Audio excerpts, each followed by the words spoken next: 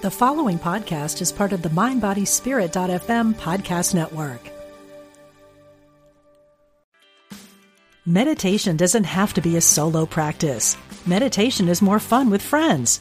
Looking for a way to drop in and hang out at the same time? Join us online at Omega Institute for a meditation party with self-proclaimed meditation nerds Dan Harris, host of the 10% Happier podcast, Sebene Selassie, and Jeff Warren. This 3-day retreat will stream live from Omega's Hudson Valley campus May 17th to 19th. Don't miss the party. Reserve your spot at eomega.org/party today.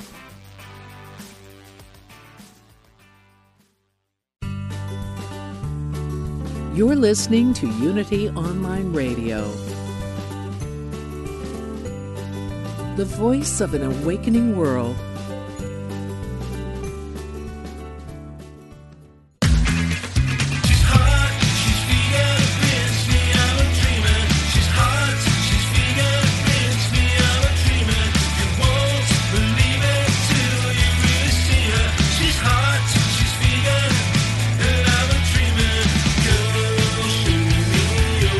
Learn how to eat better, get healthy, and help animals. Welcome to Main Street Vegan with your host, Victoria Moran.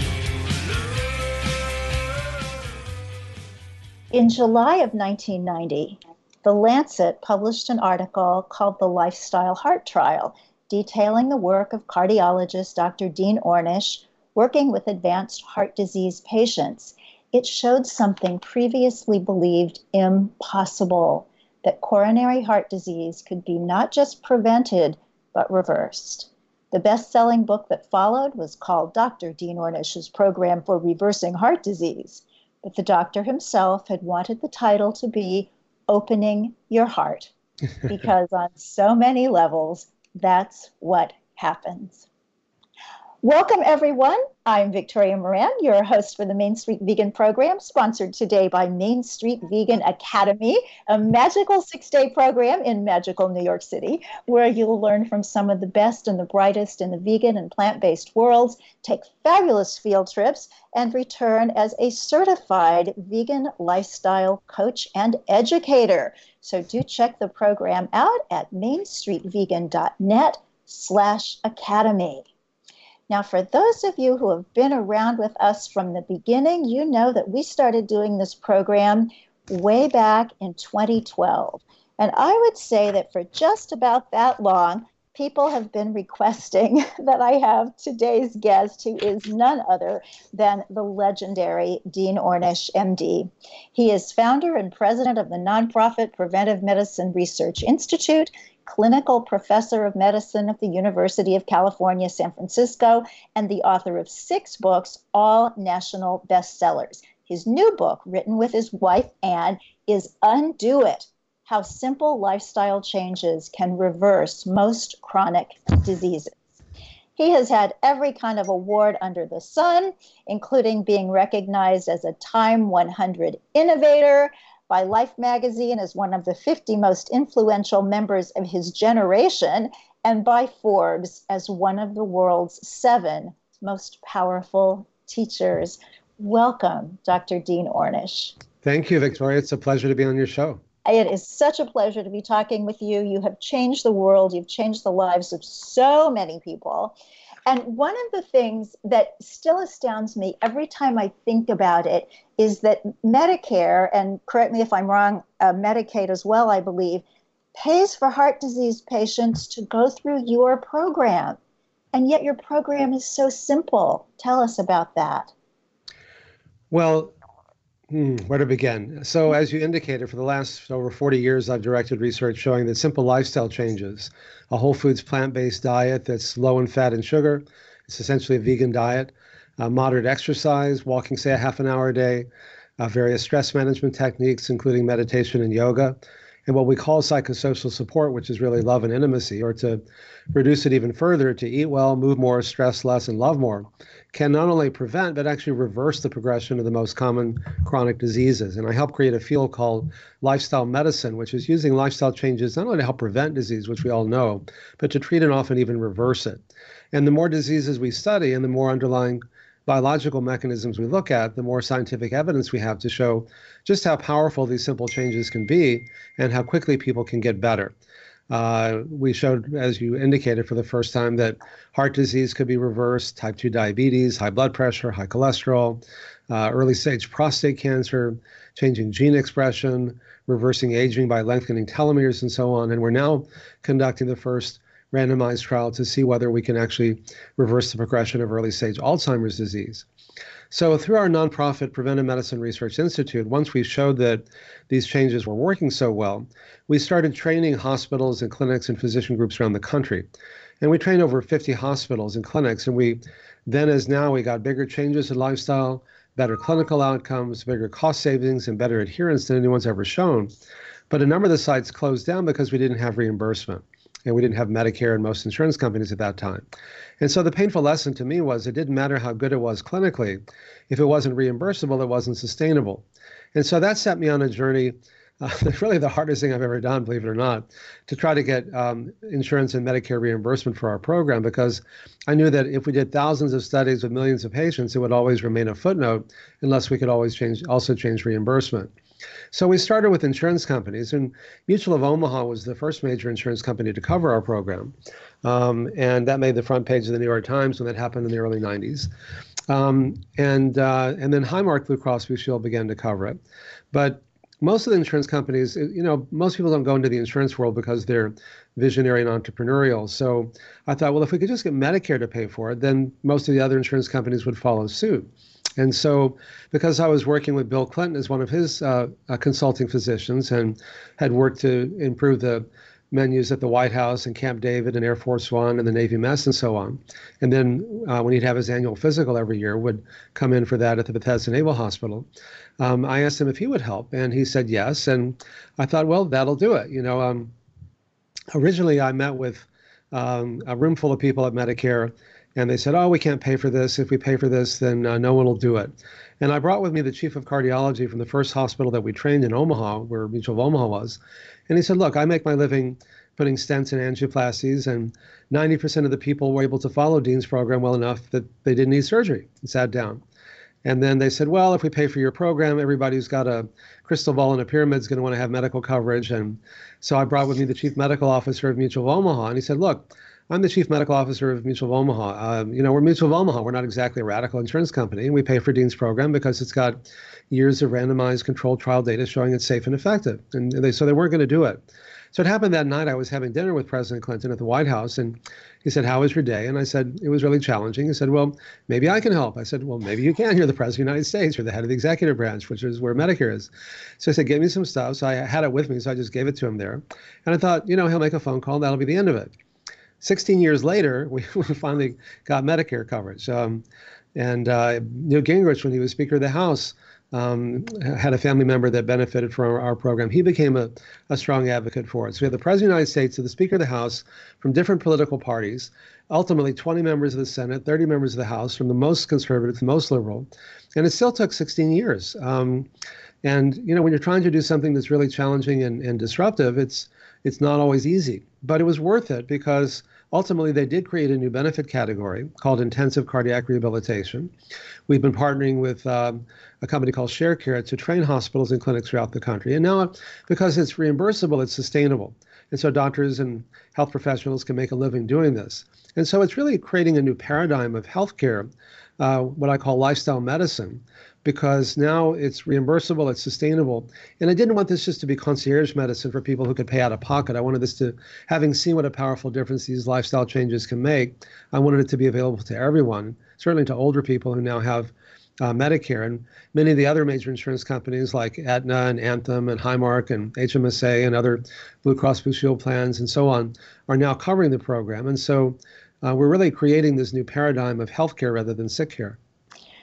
I love when you said that'll do it. You thought just get Bill Clinton in there and it'll happen in a few days. That was exactly how I felt when I read the preliminary findings of your study way back in the late 1980s. I remember standing in my living room in Kansas City thinking, well, we still have a ways to go to get people to stop wearing leather shoes, but the food part has been settled. Well, it's taken a while, but certainly it is has grown so much, and you're so much a part of that. So tell us a little bit about you. Did you just wake up one day being a cardiologist thinking, wow, yoga and a low-fat vegetarian diet, that should take care of everything? Well, I'm not a cardiologist. I'm an internist. Okay. People often think I'm a cardiologist because our initial work was done in that area. But I went to medical school at Baylor College of Medicine, did my medical residency and fellowship at Harvard and Mass General, and then I've been at UCSF since then. But I actually got interested in doing this when I was a freshman in college at Rice University in Houston and became suicidally and profoundly depressed.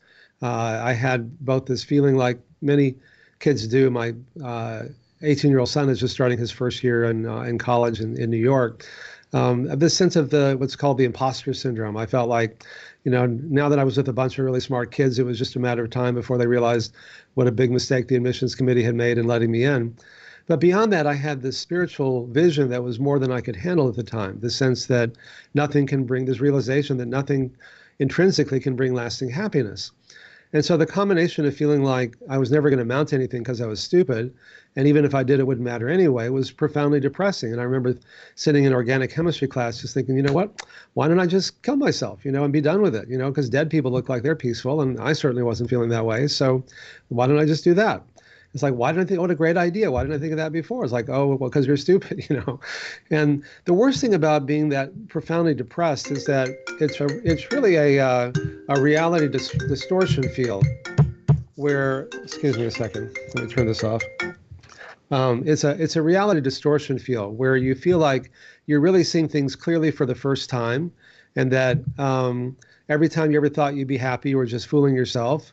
And things are bad, they'll always be bad, and they've always been bad. And that's really kind of the hallmark of depression, which is that sense of helplessness and hopelessness. And it really comes from that reality distortion that you think you're seeing things clearly when you're really seeing things in a very distorted way. And so I was all ready to do myself in, but I got so run down with this horrible case of infectious mononucleosis that I literally couldn't get out of bed. And so my parents got wind that all was not well with their older son. So I went home to Dallas, and my plan was to get well enough to kill myself. If you could believe that, strong enough to kill myself. So I began making plans to do that. But my older sister, who had been a child of the 60s and had been helped a lot by this ecumenical spiritual teacher named Swami Satchidananda, my parents decided to have a cocktail party for the Swami. Back in today, that would be weird in Dallas, but back in 1972, it was really weird. And so there's an old saying that when the student is ready, the teacher appears. And so in walks this central castings looking idea of a Swami with long saffron robes and a long white beard. In fact, this being the 50th anniversary of Woodstock, he was the guy who opened Woodstock. So it was kind of, there's been kind of a resurgence of interest in him recently. And he gave a little talk in our living room, a satsang, and he started off by saying, nothing can bring you lasting happiness, which I'd already figured out, except I was about ready to do myself in, and he's glowing. It's like, what am I missing here?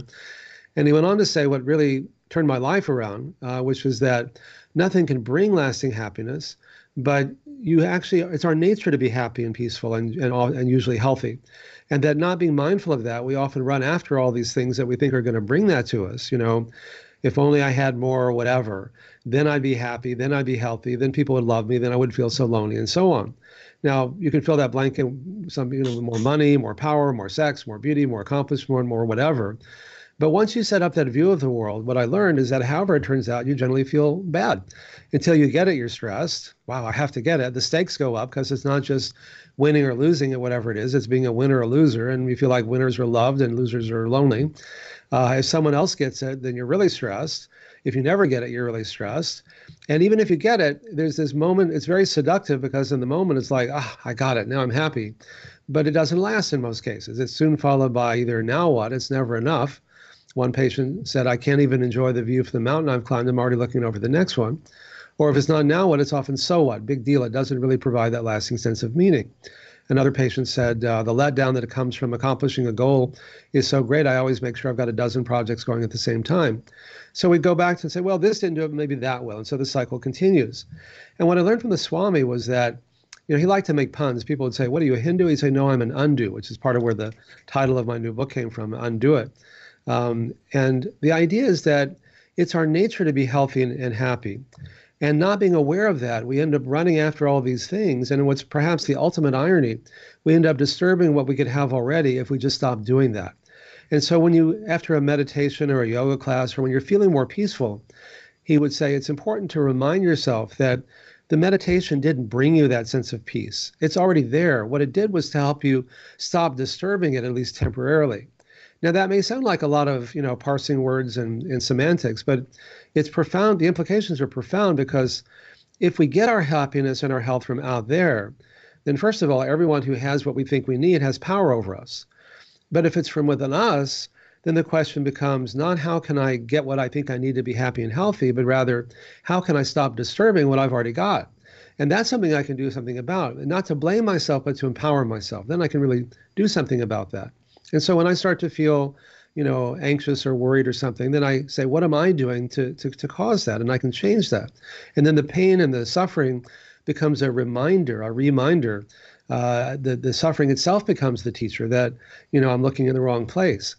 And so I began to I said, well, I can always kill myself. Let me move that down to plan B, and so let me try this weird stuff. So he said, and if you eat a plant-based diet, which I, growing up in Texas was a huge change for me, and meditate and do yoga and exercise and love more, that'll do it. So I thought, okay, let me give that a try. And I began to get glimpses of what it felt like to be peaceful. And even though they weren't long, it was enough to really turn my life around. So I went back to school. Before I couldn't literally read a headline on a newspaper and tell you 5 minutes later what it said. But I was able to function so much better because, there's an old Zen proverb, before enlightenment, chop wood, carry water. After enlightenment, chop wood, carry water. In other words, you do the same actions, but your intention behind them is very different. And before it was, I have to do this so that I can be happy and people will love me and whatever. When I became more inwardly defined, then I could actually paradoxically function at a much higher level because I didn't have all that stress and anxiety that went along with thinking I had to do all these things to be happy and healthy. It was more like, okay, that's my nature.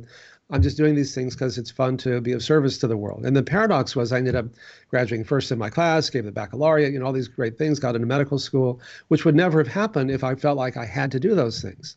And so later when I went to medical school and began learning how to do heart surgery with Michael DeBakey, one of the pioneering surgeons who helped develop bypass surgery. I mean, at first it was fun. And, there's an Aztec priest quality to opening someone's chest and exposing their beating heart and splicing a new artery or vein around a blocked artery. But the problem is they would often go home. He would tell them they were cured. And more often than not, they would do the same things that had caused the problem in the first place. Eat junk food, not manage stress, not exercise, and so on. Smoke cigarettes. And often the bypasses would clog up and they would come back and we'd cut them open again, sometimes multiple times to bypass the bypass. So for me, bypass surgery became a metaphor of an incomplete approach. We were literally, as well as figuratively, bypassing the problem. So I wonder what would happen if we treated the cause.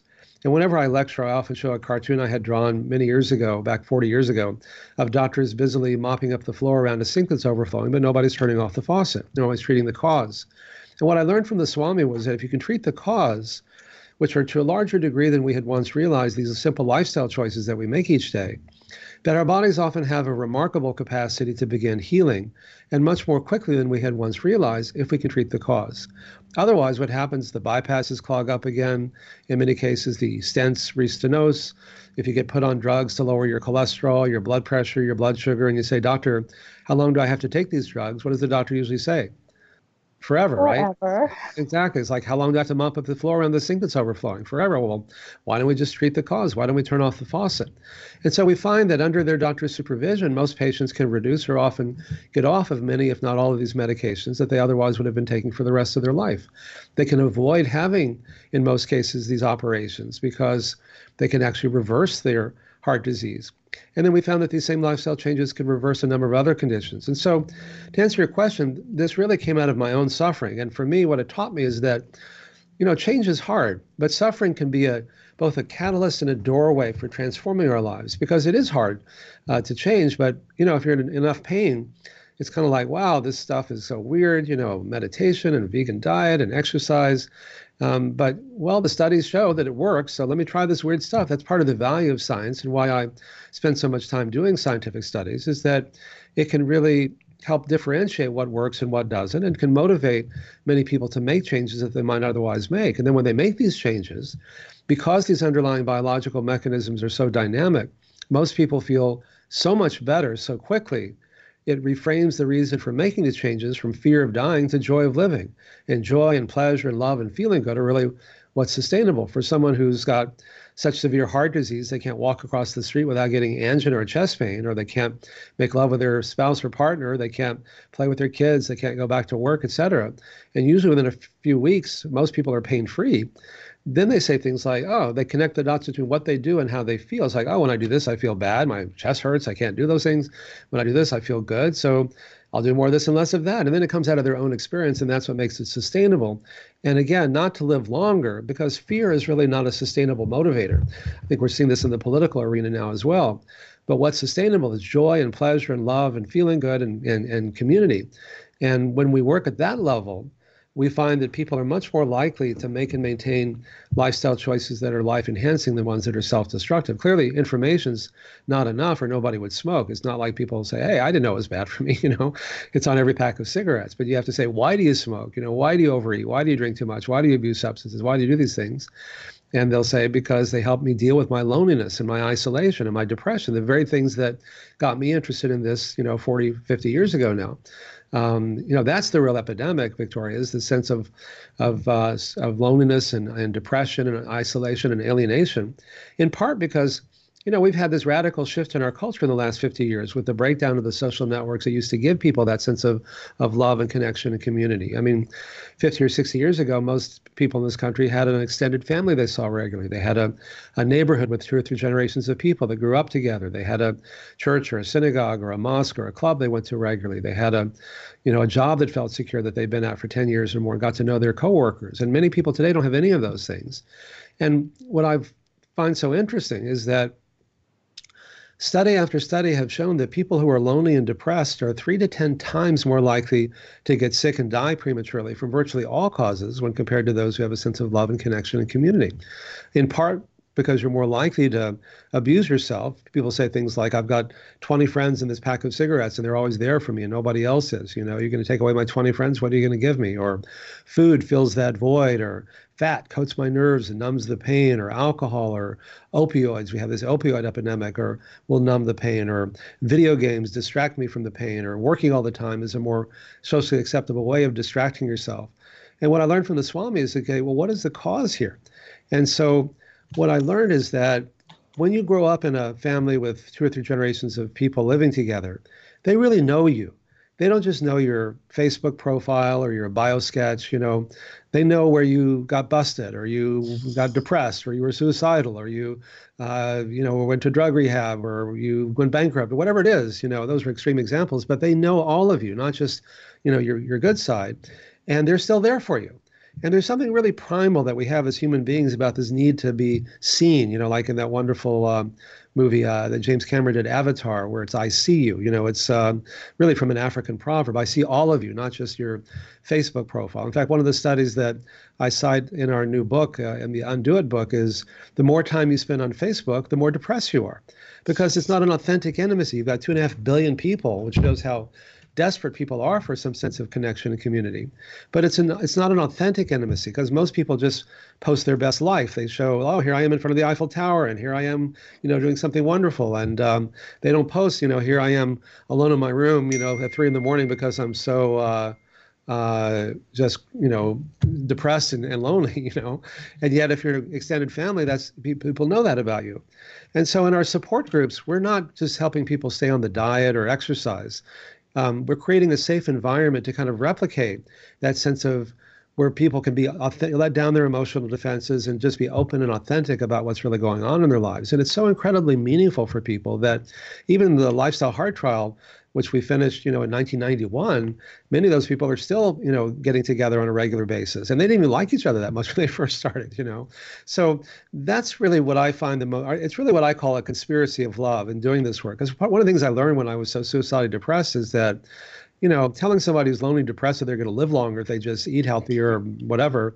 I mean, a lot of people, certainly for me, it was like, you don't get it. I'm just trying to get through the day, And the other thing I've learned is that I could take all the meaning out of life when I was so depressed. Who cares? No, nothing matters. So what? Big deal, etc.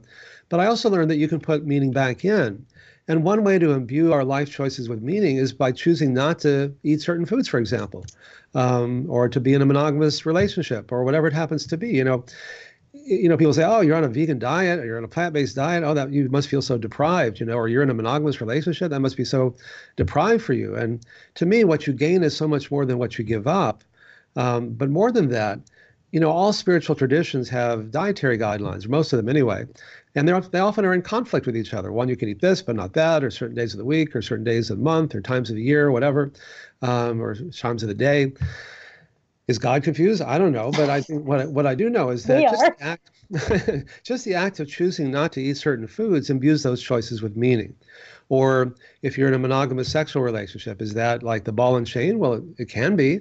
Or it's like you can only be intimate to the degree you can open your heart, which goes back to the title of the book I wanted to use, to be emotionally vulnerable. In other words.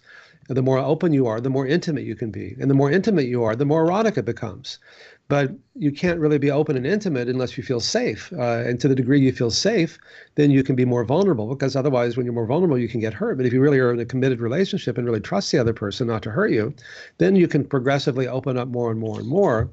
And what my wife Ann and I find is that rather than having the same kind of relationship with different people, we have these infinitely variable erotic experiences with each other that are unlike anything we've even imagined, much less experienced.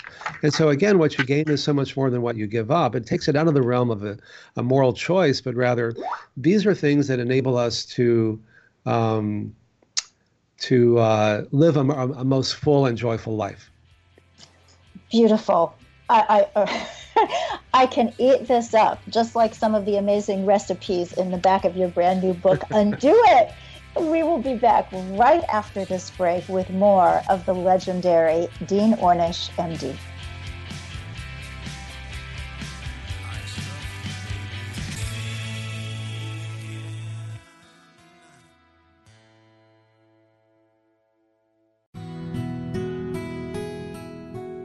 Discover the power within. Unity Online Radio. The voice of an awakening world.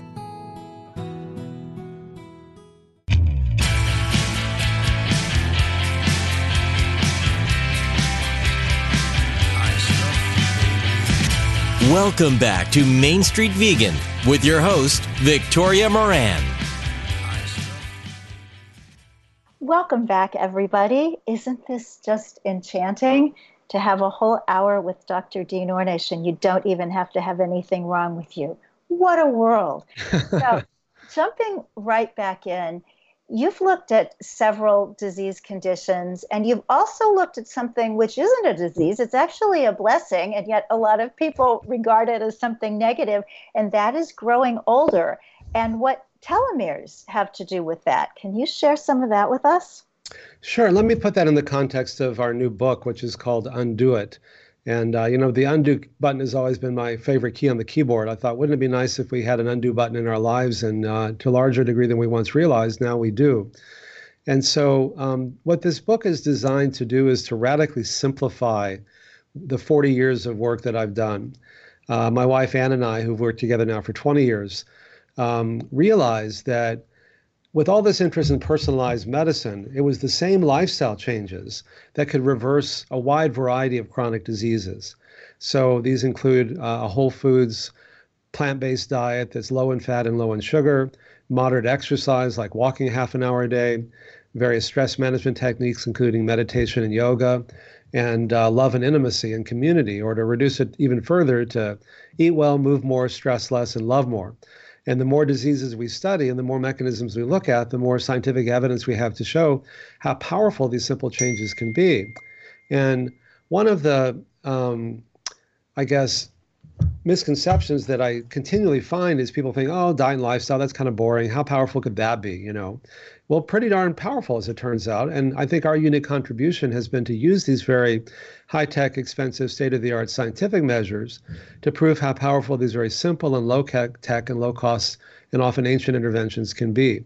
And so we showed for the first time that these same lifestyle changes could reverse even severe heart disease, type 2 diabetes, high blood pressure, high cholesterol, obesity. We did the first randomized trial showing that these same lifestyle changes could slow, stop, and even reverse the progression of men who had early stage prostate cancer and likely women who have early stage breast cancer. We did a study with Elizabeth Blackburn about telomeres, which you asked me about a minute ago, which are the ends of our chromosomes that regulate aging. They're like the plastic tips on the ends of a shoelace to keep your shoelace from unraveling. They keep our DNA from unraveling. And as we get older and as the DNA replicates, the telomeres tend to get shorter. And as our telomeres get shorter, our lives tend to get shorter. And the risk of premature death from pretty much all causes goes up correspondingly. She had done some studies with Alyssa Eppel showing that, for example, chronic emotional stress could shorten your telomeres. So we did the first study together, Dr. Blackburn and I, who got the Nobel Prize for her pioneering work on telomeres, that these same lifestyle changes could actually lengthen telomeres. It was the first study to show that any intervention could lengthen telomeres. And when we published this in The Lancet, the premier international medical journal, the editors sent out a press release worldwide, and they called it Reversing Aging at a Cellular Level. We published a study with Craig Venter, who was the first to decode the human genome. And we found that when you change your lifestyle, it changes your genes, turning on the good genes, turning off the bad genes, over 500 genes in just 3 months. And so, when I was in medical school, we were taught, the only way to change your genes is to get new parents, which of course you can't do. But our genes are not our fate. Our genes are generally a predisposition. But if we make big enough, sufficient lifestyle changes, we can often turn on the good genes and turn off the bad genes. In fact, when President Clinton, his bypasses clogged up 10 years ago, one of his cardiologists held a press conference on CNN and said, oh, it was all in his genes, his lifestyle had nothing to do with it. And so I sent an email to President Clinton, said, because I've been working with him for many years, saying it's not all in your genes. And I say that not to blame you, but to empower you, because if it were all in your genes, you'd be a victim. You're not a victim. You're one of the most powerful guys in the world. And so that's when he began making these changes. And so in our new book, in the book Undo It, I present this unifying theory, this kind of radical unifying theory, radical in the sense that radical means to get to the root of something. And it goes something like this, that, I was trained, like all doctors, to view heart disease and diabetes and prostate cancer and Alzheimer's disease as different diseases, different diagnoses, and different treatments. But when I realized that these same lifestyle changes could reverse the progression of all of these different diseases that we've studied, and we're now in the middle of the first randomized trial to see if we can reverse early stage Alzheimer's disease. So the jury's still out on that. We'll know more later. I realized that the reason that these same lifestyle changes can affect all these different diseases is that all of these diseases share the same underlying biological mechanisms that are just expressed in different ways. Things like chronic inflammation, overstimulation of the sympathetic nervous system, changes in oxidative stress and the microbiome, in telomeres and gene expression and angiogenesis and apoptosis and so on. And each one of these mechanisms in turn is directly influenced by what we eat, how we respond to stress, how much exercise we get, and how much love and support we have. And again, the more diseases we study, the more evidence we have to show how powerful these changes are. So it radically simplifies. People are so confused, like, what should I eat? And, who should I believe? And so on. And again, the value of science is to show that these things really work. And so it's not like there's one set of diet and lifestyle recommendations for reversing heart disease, another one for prostate cancer, reversing diabetes, whatever it happens to be. It's the same for all of them. Because again, they're really the same disease manifesting and masquerading in different forms. And that radically simplifies it. And, the people who don't know anything about something can make it simple out of ignorance, and the people who really understand something, who spend their life doing it, hopefully, like the work that we've done, can radically simplify it down to its essence, which is really what this book does. No, it's absolutely what you've done. I love this. Eat well, move more, stress less, love more.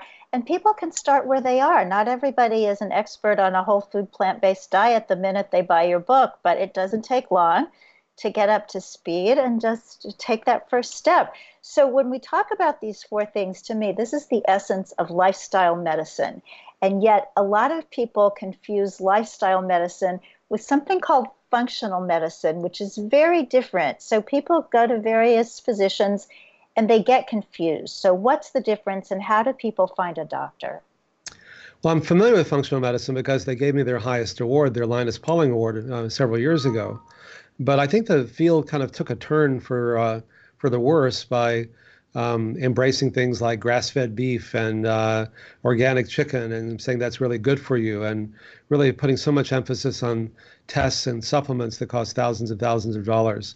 Whereas what we're trying to do is to say, look, it's really not expensive to do this. A plant-based diet is the way third world countries were eating before they could afford to eat meat and things like that. Walking. You just need a pair of shoes, meditation and yoga, a yoga mat, and loving more doesn't cost anything. And that's why I spent 16 years to get Medicare to cover our program, is I wanted this to be available to people who could benefit from this, having seen what a powerful difference these changes can make. And so I love doing this work. Just as another example of how powerful these changes can be, we have several men and women who had such bad heart disease, they were told they needed a heart transplant, and that the only thing that could save them would be to get a new heart. And while waiting for a new heart, went through one of our 9-week lifestyle programs around the country. If you go to ornish.com, they're all listed there, and improved so much in 9 weeks they didn't need a heart transplant anymore. So what's the more radical intervention here? A heart transplant or eat well, move more, stress less, love more. And so I think that the biggest obstacle that many people face is to see that these very simple changes can make such a powerful and profound difference in their lives.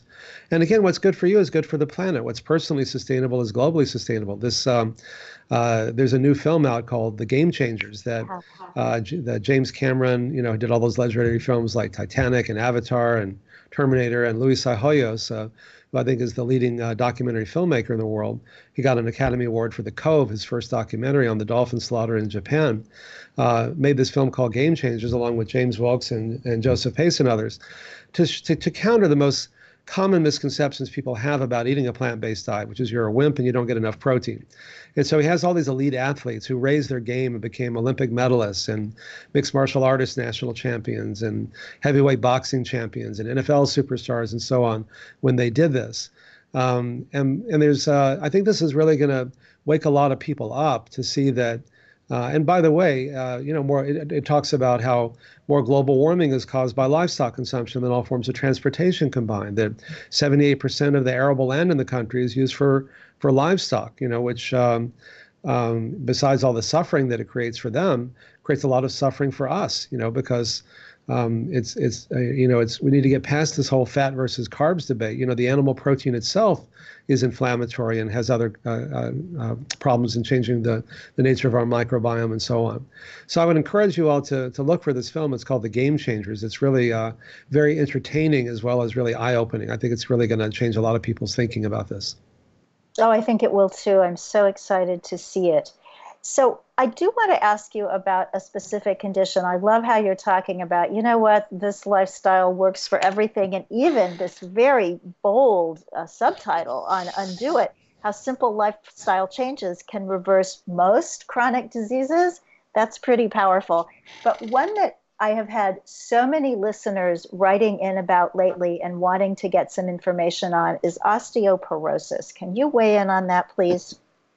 Yeah, osteoporosis is demineralization of your bones. And as people get older, their bones get so demineralized that sometimes they, break a rib just by sneezing, for example. And many people think that it's due to calcium deficiency, but it's really an imbalance between calcium intake and excretion. And so the question is not simply how can you get more calcium in your body, but how can you hold on to the calcium that you've got? And this is just another example of why animal protein is bad for you, because when you eat a lot of animal protein, when your body excretes the animal protein, the calcium often follows along with it. In China 50 or 60 years ago, when they ate predominantly a plant-based diet, the rates of osteoporosis were extremely low, even though they were consuming less calcium than we do in this country. But because they were eating a plant-based diet, they held on to their calcium, and so their bones were much stronger. Also, exercise, particularly resistance training, makes your bones stronger as well. So if you're concerned about osteoporosis, the best thing you can do is to go on a whole foods plant-based diet and to exercise as well. So I know you're a physician, but you're also a writer, and I'm a writer, and I want to ask you, as a writer, what it was like to do this book. What were your favorite parts? And mostly, what was it like working side by side with your wife, Anne? Well, my wife and I have been working together for over 20 years, and she's as brilliant as she is beautiful. But I get most of the attention. So I really wanted to write this book with her, in part so that people could understand just how amazing she really is. And also because, the publisher wanted us to do it as kind of one voice. And we realized as we started to write it that it was much more interesting if we both had our yin and yang perspectives, our male-female perspectives. And I think it worked pretty well. And also, I was less concerned about what she'd write if it was clear that that was hers, and she was less concerned about what I would write if it was clear it was mine. And the first chapter we wrote was the chapter on Lovemore, and that was the only chapter we had a big fight about. And the irony was not lost on us during that chapter. But again, it was because we realized that what we needed to do was to have our own voices, and that then after that, it really became a lot of fun. And I think it works and even on the audiobook, we both read our respective parts, which I think makes it a lot more interesting. But for example, she developed the whole learning management system that we use when we train hospitals and clinics and physician groups around the country in our Medicare and insurance covered reversing heart disease program. It's brilliant. So it has all the PowerPoint slides, the lecture notes, the videos, the discussion things, all it's in a turnkey approach. And so it's really wonderful, since we both spend so much of our time working, to be able to work with somebody in the same field for so long, because you have so much shared experience. And when you come home together, it's not like, oh, tell me what your day was like. It's more like we're kind of reviewing what we've done together. Oh, that's beautiful. I worked with my daughter on my book, Main Street Vegan, and it was just a magical time. Adult children are different from loving spouses. They go off and do other things. But just to remember what it was like to spend that year getting her young take, someone who'd lived this way her whole life, it was magnificent. And I get that energy from this book, which listeners, I always want you to buy the books that I think are phenomenal, and this one absolutely. And I'll just tell you that personally, I happen to own it in hardcover and on Audible. And it is wonderful on Audible with the two of you. So one of the things that you do early in the book is do some myth busting. And one of the myths you tackle is the Mediterranean diet, which just seems like such a sweet, good diet. So tell us why it's a myth. Well, the Mediterranean diet is a better diet than what most people are eating, but it doesn't go far enough to reverse heart disease. It's a better diet, but I don't think it's an optimal diet, certainly not if you're trying to reverse a chronic disease. And the study that most often is quoted is what was called the Predimed study, which was in the New England Journal of Medicine, which they actually had to retract and then republish a couple of years later. And they made this claim in the study that the Mediterranean diet was better than low-fat diet at preventing heart disease. And that made headlines around the world because it was in the New England Journal of Medicine. Well, it turns out that what they called the low-fat diet went from 39% to 37% fat, hardly a reduction at all, and certainly not very low in fat. They replaced fat with sugar, which is never a good idea. But even with all that, they actually found no difference in heart disease between the Mediterranean diet and the so-called low-fat diet.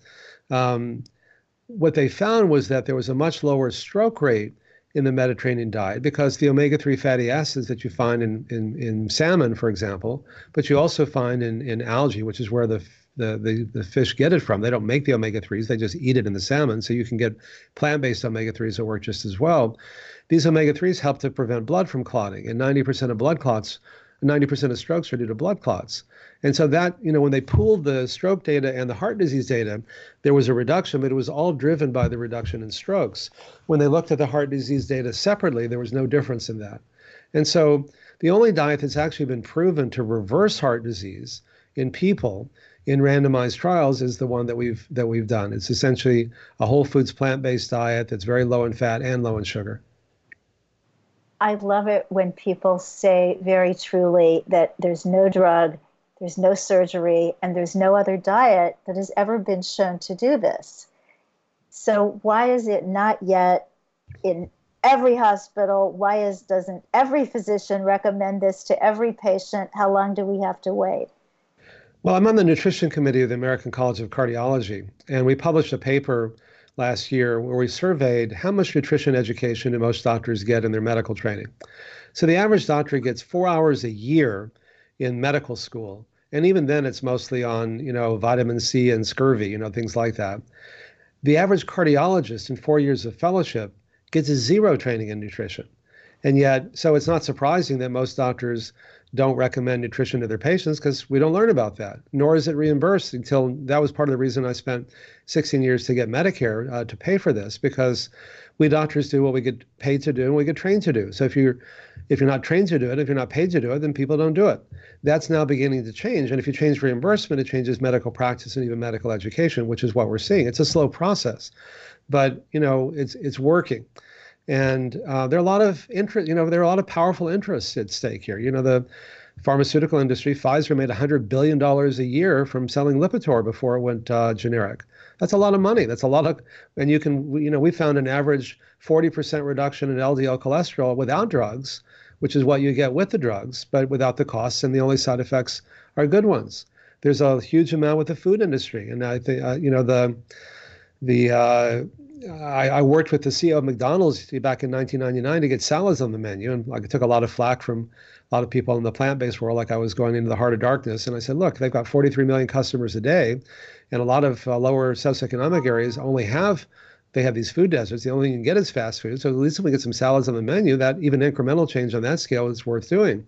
But the problem and the salads were quite good, but that because the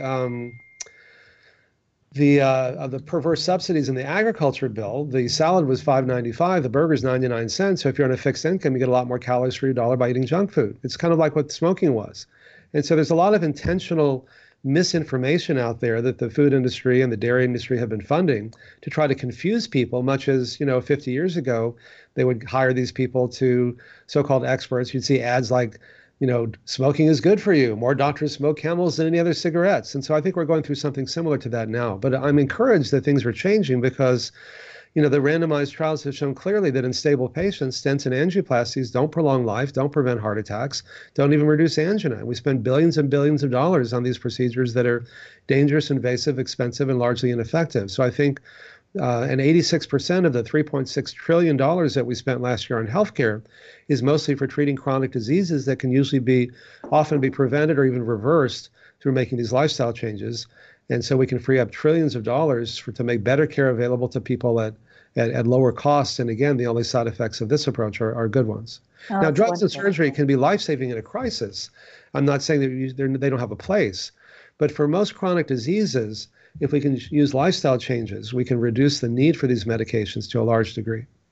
So when you say most chronic diseases, we hear the heart disease, the diabetes, certain cancers. Give us kind of a range of what you're talking about. Or maybe it would be easier to just say, if you've got XYZ, do something different. Well, heart disease, type 2 diabetes, high blood pressure, high cholesterol, obesity, early stage prostate cancer, likely breast cancer, since the diseases are so similar, many autoimmune diseases like rheumatoid arthritis, lupus, and so on have a lifestyle component to them as well. So I'm not saying that I want to make it clear to listeners, drugs and surgery have their place. They can be life-saving, particularly in a crisis. And so to me, the best approach is to work with your doctor to go ahead and make these lifestyle changes. Let your doctor monitor your progress. And so let's say you're taking cholesterol-lowering drugs. It's very easy to check your cholesterol. And if you can get your cholesterol down low enough with your lifestyle changes, or your blood pressure low enough with lifestyle changes, ask your doctor to reduce or even consider discontinuing some of these medications. And so it's really to find the optimal approach for each person. Wonderful. I'm talking with Dr. Dean Ornish. You can find him at ornish.com or on Facebook at Ornish. The brand new book is Undo It by Dean Ornish, MD, and Ann Ornish, How Simple Lifestyle Changes Can Reverse Most Chronic Diseases. So I know that now you are working on Alzheimer's, and I don't know if you're even allowed to talk about studies while they're going on. Is that like a courtroom trial going on? You can't talk about it? Or do you have any little secrets or little maybes that would be fascinating? Well, I think we're at a place with Alzheimer's is very similar to where we were with heart disease 40 years ago, that the mechanisms are very similar, the underlying biological mechanisms. The studies, for example, the finger study and the pointer study and the MIND study have shown that less intensive interventions can slow the rate of progression, much as it was 40 years ago, less intensive interventions can slow the rate of heart disease. We hope to show that a more intensive intervention might actually reverse it. So we can't talk about what we're finding because we're in the middle of the study, but that's what we're hoping that we can show. And if we do, it'll be a landmark study because there are, unlike heart disease, there are no highly effective drugs either for treating or for preventing it. And more people are afraid of Alzheimer's than any other disease because when you lose your memories, you lose everything. It'll be $1 trillion a year before long as the population ages. My mom died of Alzheimer's, so I have the gene for it. So I have a particular personal interest in this. And so stay tuned. We'll know more in a year or so. Absolutely. So give us a vision, the future of medicine, healthcare in America, 20 years from now.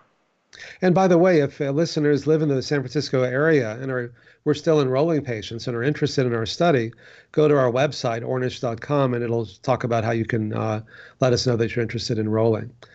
I do think that lifestyle medicine is the future of medicine because it's unaffordable otherwise.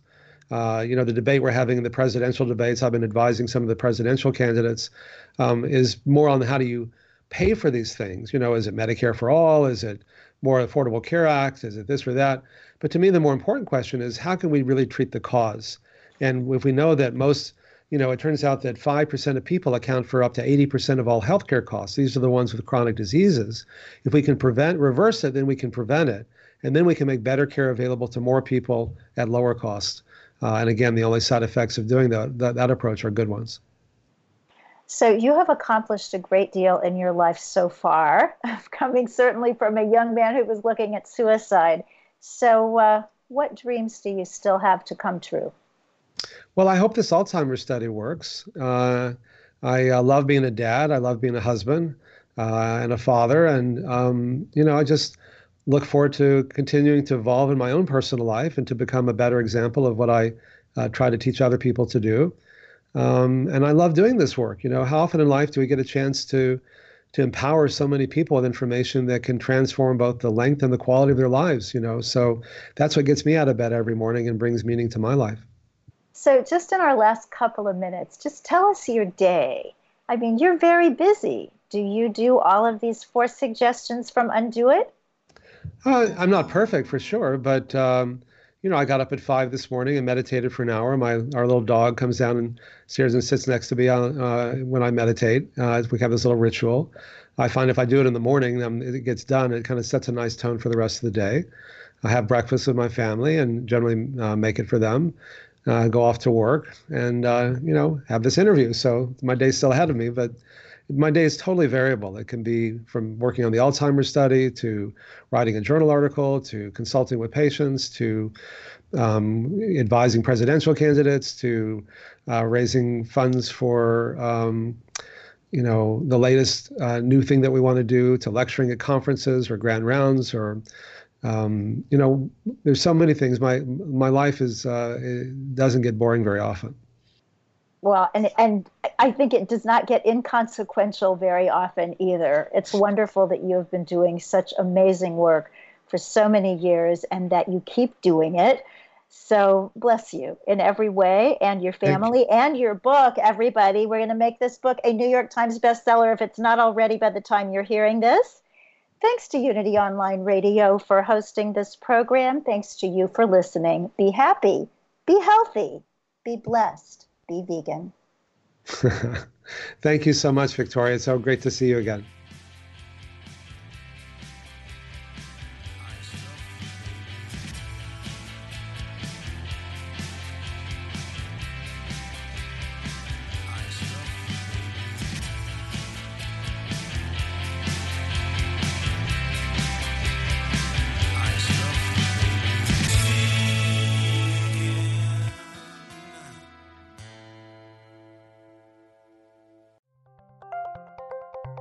Thank you for listening to Unity Online Radio, the voice of an awakening world.